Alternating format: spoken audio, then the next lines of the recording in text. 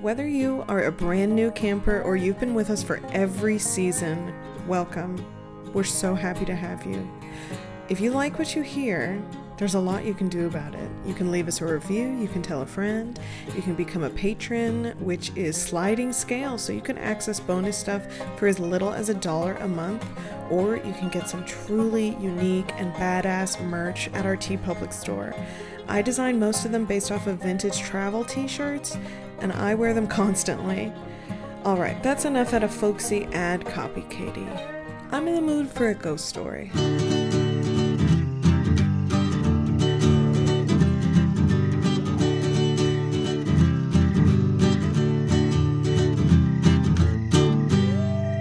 Hi!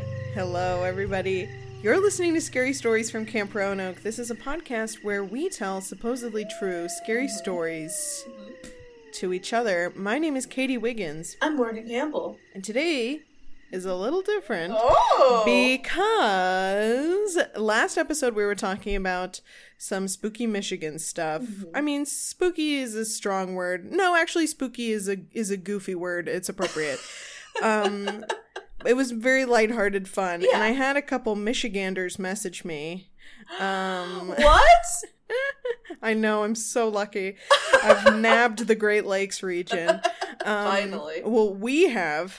And somebody messaged me, a woman named Olivia, and she said, "But have you heard the Dogman song?" No.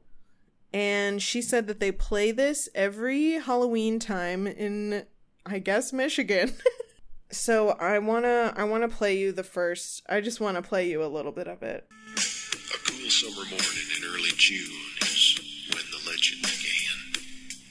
At a nameless logging camp in Wexford County where the Manistee River ran.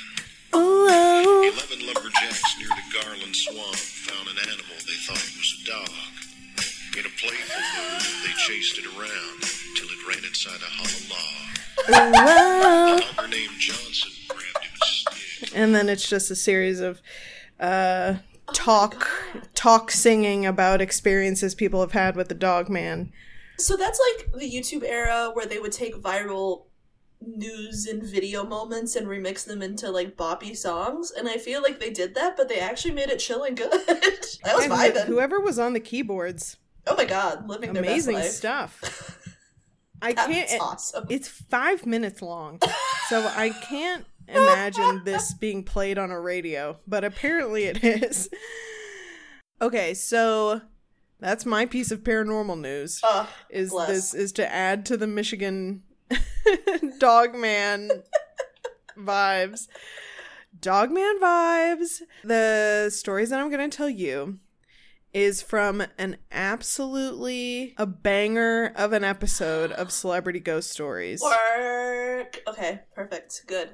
which Good. I haven't visited in a long Yes. time, but they have fantastic stories, and I grew up with Celebrity Ghost Stories which is crazy to say, but really, Celebrity Ghost Stories was my intro to a lot of people that I had never heard of before in my life. Because they get a lot of obscure for our age group. Well, yeah, people that were popular decades ago, Yeah. and sometimes many decades ago. Yeah. And you're like, oh, well, I didn't watch that show or never have even heard of it. And then they just pop up on Celebrity Ghost Stories. So this is season 2, episode 1. Cool. And I am going to be telling you 3 stories. Unfortunately, Corey Feldman's story had to be axed, but it was just a heartwarming tale about how his grandparents intervened in an unhappy marriage. And Well, that's not why we're here. No happy ghosts. so, as you know, 75% of Americans believe that there are events that take place that cannot be explained. Over half of these people have experienced paranormal events themselves, and the identity of some of these people may surprise you. So our first storyteller is Michael Imperioli. He is a regulation hottie. He's a major character in The Sopranos. I don't know if you've ever watched The Sopranos. I've never seen it, but I've seen snippets. I'm like, Yeah, he's a beautiful Italian man. gorgeous forehead. There, I said it. There. Sue me. So, Michael Imperioli, 1996, pre-Sopranos. It's after a breakup, and he's living in New York, and he decides to move into the Chelsea Hotel. The Chelsea is a famous hotel. It's a big old hotel in New York that he explains feels like it has a lot of history as you're walking through it. So he's a struggling actor in New York City, and he's excited about sort of bumping elbows with the eccentric characters that he would meet in the Chelsea Hotel. I have been around the Chelsea Hotel a few times because there's an art supply store directly across the street from it. Nice. And I think it was under construction, or at least the facade was under construction most of the times I ever saw it. So unfortunately, I never got to have a terrible experience there, as a lot of famous people tend to. So in the description of Cheryl Tippins' book, Inside the Dream Palace, The Life and Times of New York's Legendary Chelsea Hotel, this is how it describes the Chelsea. It says, since its founding by a utopian-minded French architect in 1884, New York's Chelsea Hotel has been a hotbed of artistic invention and inspiration. Cultural luminaries from Bob Dylan to Sid Vicious, I'm not sure I would call Sid Vicious a cultural luminary, just saying, Thomas Wolfe to Andy Warhol, Dylan Thomas to Dee Ramone, all made the Chelsea the largest and longest-lived artist community in the world. Inside the Dream Palace tells the hotel's story from its earliest days as a cooperative community through its pop art, rock and roll, punk periods, creative community, New York City, la-di-da. I bet it's seen some after parties. Oh, it's seen some after parties. Michael moves to the 8th floor, and he begins mingling with some of the other residents. He's keeps company with a lesbian pornographer, is directly below him. There's a dominatrix that's roaming around, a goth junkie couple. These are fixtures at the time that he moves in. And Dee Ramone is also somewhere. I want those neighbors. And a lot of really interesting characters. And when he would be introduced to these people and share what floor he lived on, they would always ask if he had met Mary. And he would just be like, no, I haven't met Mary. Oh my God, he's got the most beautiful voice in the world. It's so like low and husky and sexy. Jesus Christ. Hell yeah. And he said, it wasn't too straightforward you should meet this person. It was a little bit loaded. There was like a strange kind of subtext. And I just assumed it meant she was a very eccentric character and that I would know her when I saw her because she would be a very distinctive person. But I didn't know her, and I'd figure I'd meet her at some point. I love you, Christopher. So after he'd been living there for about 2 months, it was really late at night when he's coming home to his apartment. He's getting in the elevator. It's like 3 or 4 in the morning. He gets out of the elevator, and he notices that the light in the hallway is dimmer than usual. And then he hears some very light sobbing of a woman. It's coming from the other end of the hall. So he looks at the other end of the hallway, which is extremely long. The hallways are really long. And I imagine narrow. Hate that. And all the way at the other end is a woman. And she's hunched over with her head down, and she's just weeping. And she was wearing a very long black dress that looked like it was from the turn of the century. But he says, everybody dressed, kind of crazy, so what she was wearing was not of note to me at all. Yeah. So it didn't strike me as outrageous. But she was sobbing, and she looked like she was in a lot of emotional pain. I mean, it is 3 or 4 in the morning. And he explained that it was almost as if the sound she was making was just like there, not like it was like coming from her mouth. Oh, weird. So he asks, "Are you okay? Do you need any help?" And right after he says that, he hears a loud pop behind him, and he turns around immediately, and the light in the fixture behind him had just exploded. Oh my God. So the other end of the hallway is bathed in darkness, and he turns back to the other end of the hallway where the woman is, and she's gone. Oh my God. That's so fucking scary.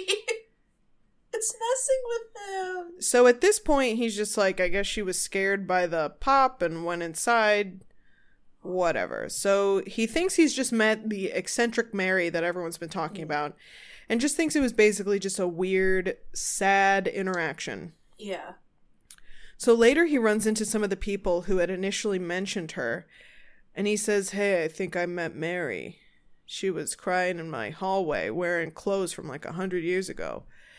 And one of the women he was talking to looks at him and said, "Mary was a young woman who was in the Chelsea Hotel in 1912. She was from Buffalo, New York. She had recently gotten married, and her husband and her husband's brother went to England on a boat to claim some inheritance. And rather than wait for her husband in Buffalo, she decided to surprise him at the dock when the boat returned to the city.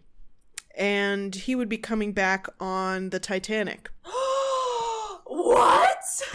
It's a new, really big cruise liner. It should be amazing. Oh my god, I bet it's extravagant and amazing. So she travels from Buffalo to New York, checks in. Damn. Then her husband ends up being one of the many frozen bodies in the Atlantic. And when she finds out, she finds out that there has been this terrible tragedy. Like over 1,000 people die. And once she confirms that he was one of them, she goes back to the Chelsea Hotel and she hangs herself in her room. Oh my god. So Michael is hearing this, and he just gets chills and his hair stands up. And looking back on it, he feels like he saw her in the last moments of her life, debating what she was going to do or whether she was going to go on. He felt like he was seeing the last moments of the battle outside of her room before she went inside and hung herself. Stuck in that cycle. He said he spoke to 3 or 4 women who had seen Mary, and it was all in that exact spot. Ooh. So Michael is really freaked out at this point. Yeah. And he didn't know that it was a ghost when he saw it. He just thought it was another wacky resident of the Chelsea. And now that he's knowing that it was just a freaky, dark specter of insane grief, he just feels freaked out. Yeah. So he goes back to his room that night, but it was not comfortable. And he got a terrible night's sleep, and he checked out of the Chelsea within a week. Oh my god. I think it's fun and spooky and glitzy to stay in a place that has such an amazing history and has had so many insanely important artists and narratives of history take place there. But when you actually experience the real energy of what that means to live in a place with a lot of dark history, like the Chelsea Hotel is where, I don't know if you know anything about the Sid and Nancy situation, but Sid Vicious of the Sex Pistols, after he was out of the band, he went and stayed at the Chelsea with his girlfriend Nancy, and in a drug-induced haze, they wake up the next morning and she's been stabbed and she's dead, and he is arrested for it. And it's still a mystery what happened to Nancy. I'll include a link to the story about it in case people are not, but that's where Nancy Spungen died, and that's a piece of intense, rock and roll and punk history that happened at the Chelsea. Dylan Thomas died there. And you might think about that and be like, crazy rock and roll history, like that's so wild. But then when you actually think about it and you sort of take off these layers of veneer of like cool history and distance, it's actually just like 2 20-year-olds who have drug addictions and extreme mental health difficulties, and one of them woke up to find their partner murdered with a knife the next morning. Jesus. Like, when you actually get really up close with these traumatic ends and people's really intense issues, like, it's not fun anymore. Like, it's not like spooky. It's like, I'd like to check out. I'm looking at the list of like famous people that have stayed there. I mean, like Mark Twain. Like, I used to Jackson part of my tour was going to was part of my ghost tour in New York. I used to have a ghost tour in New York. Was going to a house, the Mark Twain house, where Mark Twain had lived for a year, and people supposedly saw his spirit around there. Yeah, ooh. And then there was a terrible murder in that house. Yeah, unrelated, but there's so many like celebrity deaths and like fatal, awful. But it's a really interesting, if you ever want to learn about New York, or if you're interested in celebrity, reading about the Chelsea Hotel is a great entry point. Okay, so now we're going to move on to Joan Collins. I was wondering if you would know her. Cool. I think she's is she a bit of a drag icon? Is she a bit of a gay icon? Yeah. She's a huge gay icon. Okay, great. Which is why I've heard of her. I haven't seen any of her work, but I know of her from the drag community. Right. So she is an English movie star who has appeared in too many films to name, starting in the 1950s. Her resume is insanely long, and she's 88 now, and she's still working. She's alive? Yeah. Joan Collins will never die. Good for her. What does she look like now? To the internet. When she was in the 50s and 60s, she looked a lot like Elizabeth Taylor. Yeah. They have the 1950s beauty standard was very, very feminine, very romantic, very heart-shaped and petite. So she has these very wide-set eyes, and she wears a lot of costume jewelry and a big wig. Oh, the wig, yeah, the volume. Exactly. Yeah, she's been married a bunch of times. She looks great. So Joan Collins is interviewed, and for her first little snippet, she says, "I've never really thought about the paranormal too much because I thought to think about it was unlucky, and I didn't want to let it into my life, thank you very much. She has the most delicate English accent. It's not overwhelming, but it's just very light and lilting." So the year is 1995, and she's going to Venice with a friend of hers who's throwing a birthday party for her 18-year-old daughter. So they're all going sightseeing in Venice and to go on gondolas and all the tourist things that people do in Venice. So her friend had rented a palazzo just off one of the canals. And Joan Collins didn't know anything about the palazzo except for that it had been built by a rich nobleman in the 17th or 18th century who was married to a very beautiful woman, which is, I think, an assumption you can make about most palazzos. Yeah. She said, "I thought it looked very ominous and forbidding, and the door was opened by a very ancient butler, and he looked about 90, and he looked as though he'd been there since the place had been built." So they go in, door is opened by this insanely ancient Italian butler. Love that. And there's this big interior stone hallway, and there were lots of, she says, really rather dreary pictures on the wall. And the rooms were decorated in, that decaying Italian Rococo style. Oh my god, read them for filth.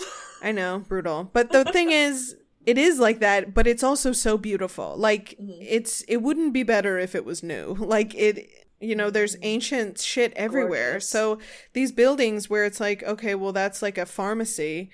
It, like, on the side of that building, there's like a 400-year-old piece of stonework, like almost like a gargoyle face coming out of the side of the wall. Dope. Like, these things wouldn't look better if they were new. Like, part of its appeal and of these... It reminds me a lot of New Orleans, where there's lots of inner courtyards and like stonework and things growing all over the place, and old stone water fountains and things. Just it's incredible.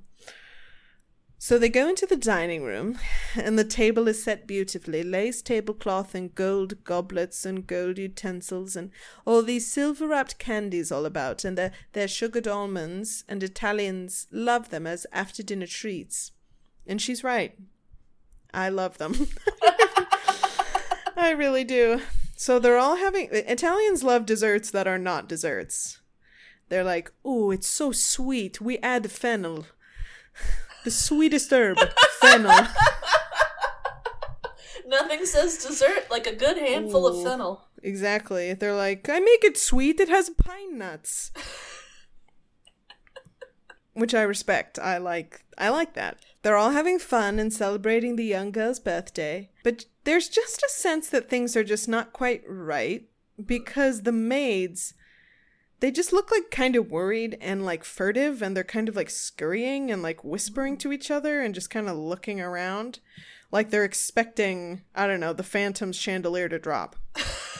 And the butler kept like shaking his head and saying, male, male, male, which means like evil. Oh no. I was like, yeah, Male, I'm bad. This is not good.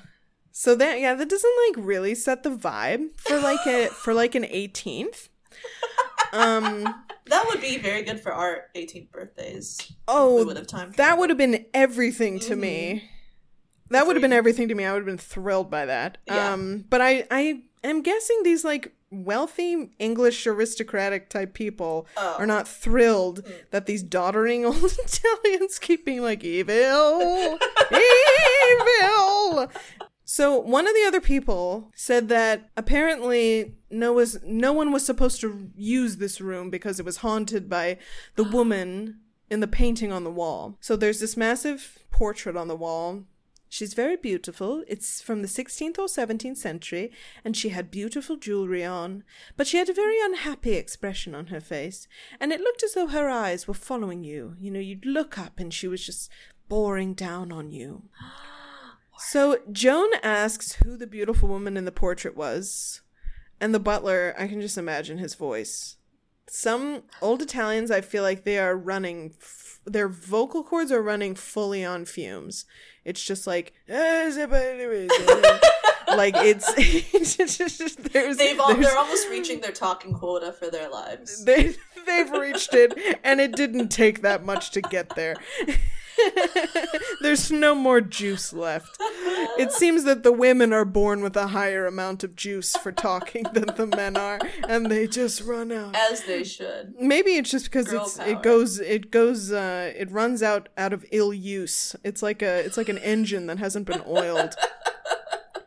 They ask who. Joan is like, excusi, who is the beautiful woman in the portrait? And the butler just says that it was the mistress of the palazzo 300 years ago. Ooh. And doesn't go any further. Oh. Male, male, male, male. Shuffling away. It's like, so this is nice.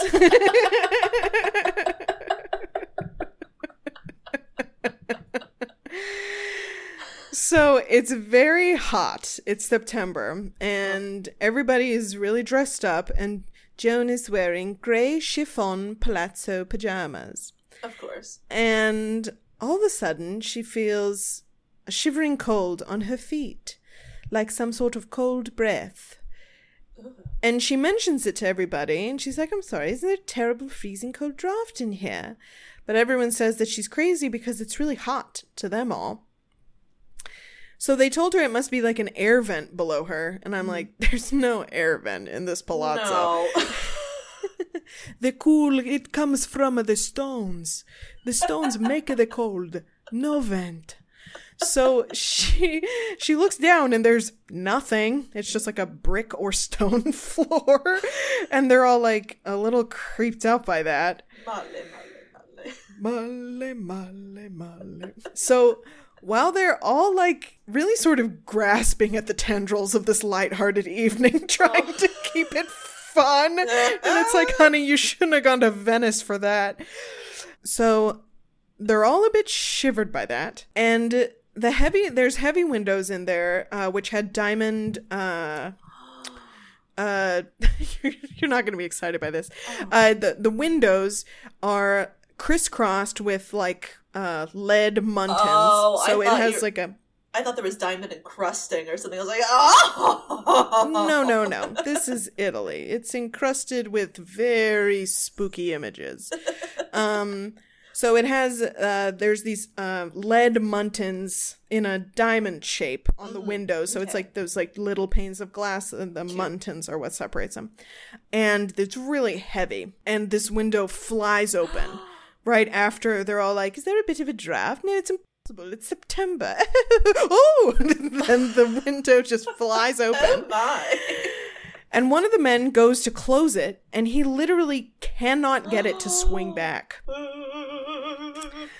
So the young maids are now, like, Male, cativo. They're like very nervous because they're like, oh my fucking god, this is not worth what they're paying Joan me. Collins is gonna get me before the ghost does. So they're saying male, cativo, which basically means evil, bad. And if you Google it, there's literally like 50 words for evil, bad, spooky, icky in Italian. It's gorgeous. Love that. And Joan asks them, and she's like, well, what are you on about? Why are you so nervous? And they're just like, this place is haunted. So after dinner, they retire to the drawing room. Some people are playing cards. Some people are playing Scrabble. Some people are, wandering throughout the house.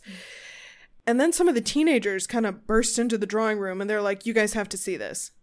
So they all sort of gather, very Clue. Everyone in this palazzo is all together going, huh? So Mystery. They go back to the dining room, and there on the floor are the sweet almonds in the silver paper in the shape of a body on the ground. Oh! Huh? Male. So she asks the butler about it and says, well, come on. Well, who's doing it then? Well, come on. Who's done it? Who's playing a joke? Nobody owns up to it. And the butler says that that's where the woman in the picture's body was found. Joan is interrogating the teenagers, and they're like, we didn't do it, I swear. I'm about to shit my chiffon. And at that moment, a large knife that was on the wall shoots through the air and sticks itself into the opposite wall. No. And then a huge jardiniere, which is like a big, heavy planter, like ornamental planter, comes moving across the floor incredibly fast as though it had been thrown. They are all terrified. Yeah, that's a lot of aggression at once. Like a lot of can do actual harm. Oh yeah, there's a knife flying through the air. So I imagine they go to the other room and scream and leave. You can't stop a midair knife. So the butler, speaking of stopping a knife, I was like, butter. So the butler told them eventually that the woman whose picture was on the wall was murdered by her husband after he had accused her of adultery, and that he had stabbed her in the dining room and she had fallen down where those little candies had been placed. And that her ghost did not want anybody to come into the palazzo. She's a good ghost. She's trying to keep us safe. I mean, safe from who? Her? Her husband. I don't think the husband's there. People haunt after they've died. I can see him doing it intentionally just to get her. Oh, people haunt after they've died? Mm-hmm. Some do. What an interesting piece of phenomena. We should look into that. That's crazy. I know, right? Wild.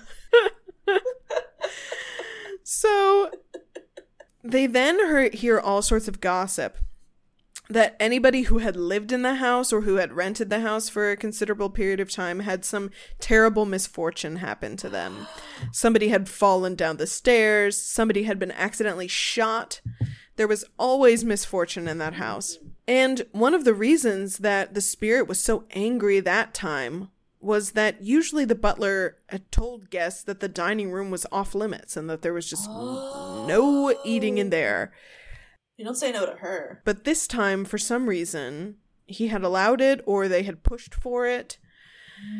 It seemed like it was against all of the staff's better judgment to put them in there, and they were just like, fuck. And Joan thinks that the spirit didn't want people in there, laughing and drinking good wine and eating wonderful food, while she would look down in fury. So Joan packed up her things, and she did not stay another night in that haunted palazzo.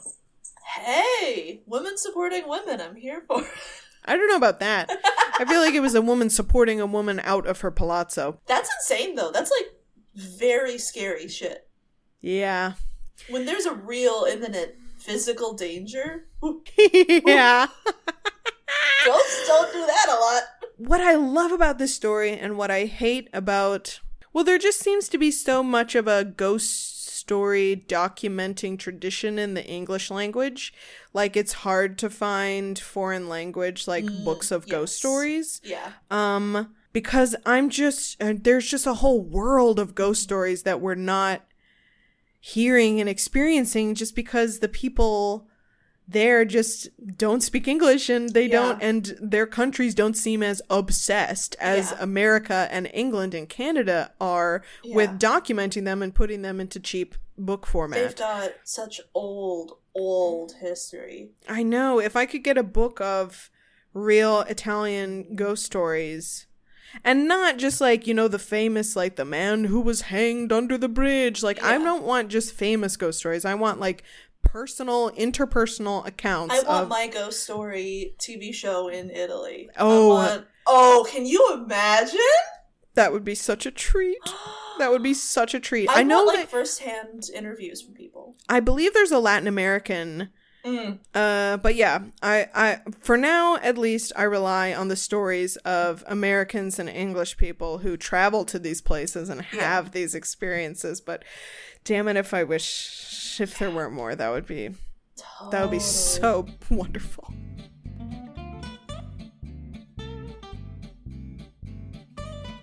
So unfortunately, we're going to be leaving Venice, and we're going to meet up with the warm embrace of Donna D'Errico. She was like a Playmate of the Month in the 90s. She is a Pam Anderson contemporary. Okay. She was a co-star of Baywatch. Oh, okay. I'm looking her up right now. Yeah. Yeah, she was a Regulation 90s hottie, probably on a bunch of posters. Oh, yeah. When it was all about the hip bone. The most gorgeous part of a woman's body was just an unvarnished hip. I want to see that pelvic girdle. Oh my god. Yeah, she was in Sabrina the Teenage Witch and Reno 911. She was like that brand of celebrity at that point where I think she was randomly on shows like that. Oh, cool. I love that. Good for you, Donna. Hell yeah. Michael Imperioli of Sopranos fame. He plays Michael Scott's oh no, not Michael Scott. He plays Dwight's one of his karate instructors. Oh my god, really? Who comes with him to work whenever Dwight finally gets his black belt. Oh my god. Yeah, so that was really wonderful to see. That's amazing. To see Michael in a little karate outfit. So Donna D'Errico, icon of the 90s actress, but like all hot people, she was once just a little child. So she grew up moving around a lot because her dad is in the military. And so until she was 7 years old, she was just like all over the map. And then when she was 7, they settled on the Georgia-Alabama border. When they moved there, she doesn't have any friends. She's the new girl at school. Nobody really wants to hang out with her.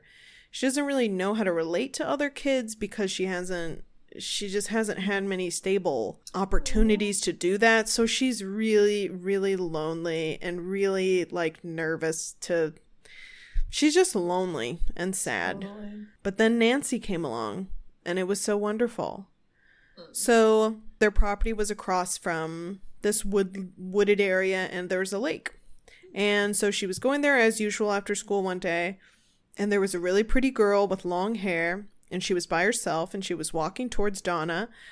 And when she got all the way up the stream, she stopped and said, "What are you doing?" And Donna's like, I can't even imagine a 7-year-old named Donna.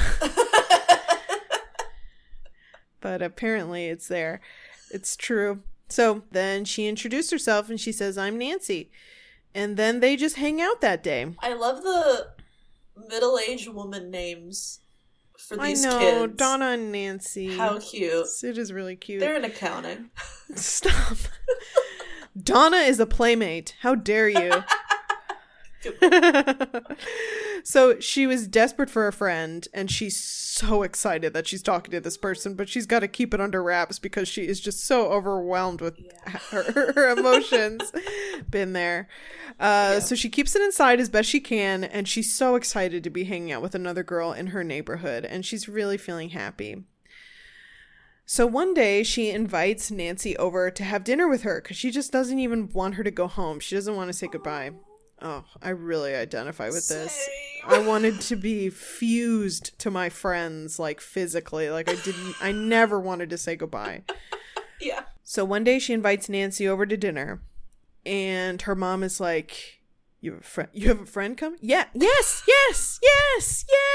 Like, of course. We can heat up another corn dog. So her mom gets another chair from the dining room, adds it to their table, and adds another setting. And then Nancy sits in it, and they all are getting ready to serve. And her mom is like, well, should we wait for Nancy? And Donna's like, she's sitting right there. Oh. And then her mom says, okay, stop. Should we wait for her? And then Donna realizes that they can't see Nancy. And she's really confused by this. She's only 7 years old, so she doesn't really know what to make of it, and she just stays silent for the rest of the dinner and just eats. Is she seeing Nancy the whole dinner? Yes. Oh my god. Oh my god. So time is passing, and Donna's keep playing with her bestie Nancy. And her family realizes eventually that she's not joking with them. Like, she's really seeing Nancy. But they just assume that she's an imaginary friend. Yeah. And Nancy herself never explained to Donna why she couldn't be seen by other people. Anytime Donna would ask, Nancy would just shrug. And then they would talk about something else. Donna just tried not to think about it. Yeah. The most important thing was she wasn't lonely anymore, and Nancy was really nice. So Donna's family indulge her, basically as having an imaginary friend and being like, oh, don't sit there, Nancy's sitting there, and does Nancy want to come with us to the grocery store or whatever?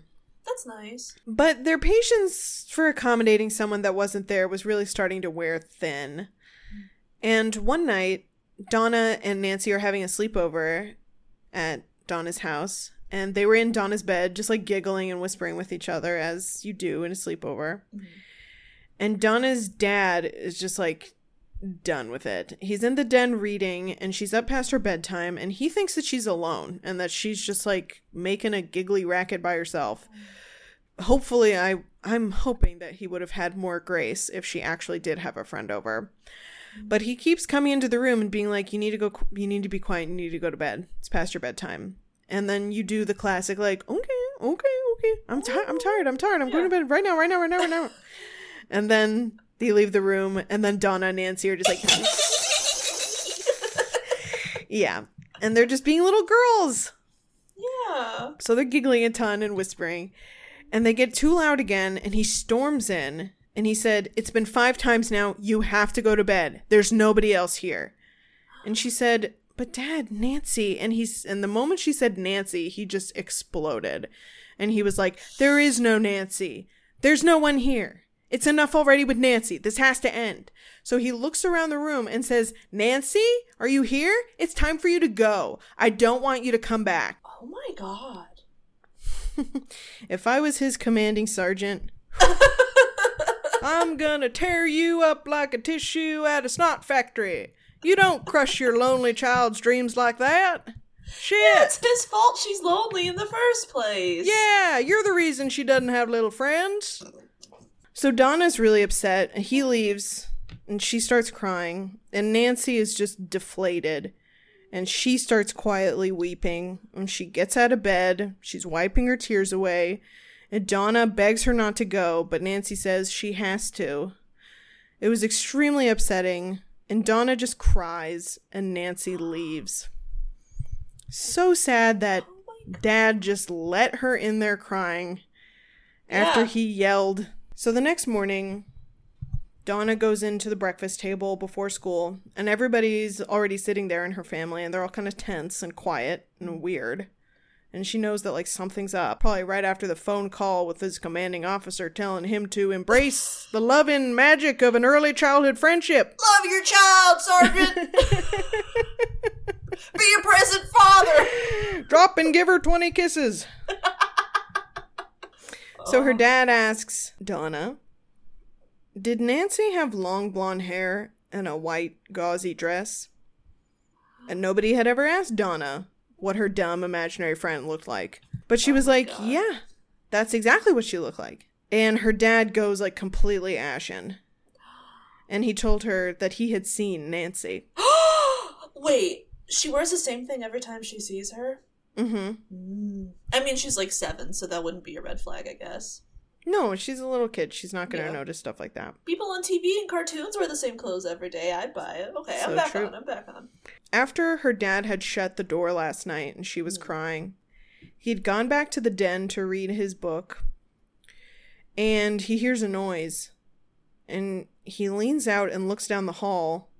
And he sees a little girl with blonde hair and a gauzy dress coming from Donna's room and down the hall. And she's quietly crying. And he watched as she just faded into the front door and out of their house. And that motherfucker didn't say anything to her? He was probably too fucking scared to do anything. Your child's imaginary friend just walked by you. I don't know. If I saw a child sobbing in my house walking away, I'd probably, ask if I could get it something. Need a tissue? Morgan, I don't think that is what you would do. I've got to call bullshit on that. We'll never know till it happens. Well, I hope it does happen. Me too. Because that's not how you're going to react. Yeah, I'm definitely going to have a military brat kid. Definitely going to join the military soon. It's on my list. So Donna is alone again. It occurred to Donna later that Nancy did, never really pick anything up. She never really touched a lot of things. They were mostly just outside when they were hanging out. And Donna would always open the door for her and always get things for her. So her mom and dad decided to look into the history of where their house sat. They went to the library and they eventually found an old record from a couple 100 years ago where there was a young 7-year-old girl named Nancy who had drowned in the lake across the street. And they knew that it was her. I love a family that does that research. They went to the library to find this out. I love that. Donna says that she believes that she was to Nancy what Nancy was to her. Somebody to play with in desperately lonely times. Donna says she doesn't know what she would have been like if Nancy hadn't been around. And Donna prefers remembering her as just a regular little girl. Yeah. She doesn't like to think of her as that fucked up period when I was 7 and my best friend was a ghost. Instead, it's just she was really lonely and then she made a friend. Oh my God. So the next time you ogle at the tiny, tiny hips of some Baywatch actress, you think to yourself, she's just a lonely little girl. And she needs a friend. Did she live in the Playboy Bunny house? I don't think so. Good. No. That family is specific. That was a very specific. Not every model that modeled for Playboy lived there. Holy shit! Thank God. I've heard. Oh my God. This is not clean, and not the way you think. There's a lot of animal droppings just loose. Oh my God, that's so funny that you say that. My one memory from watching that show, where it was the bunnies show. Yeah, Girl Next Door. The Girl Next Door. Yeah. My one memory from that is that one of them got a new little puppy and they were trying to train it with puppy pads. And it was just really funny seeing a bunch of bimbo identified women clean up after the droppings of a tiny dog. All right, that is my little dip into the world of celebrity ghost stories. Celebrities only. You guys have a spooky night, y'all. Filled with restless dreams of haunted celebrity things. Ooh. Ooh, lonely children, bye. Oh, lonely. A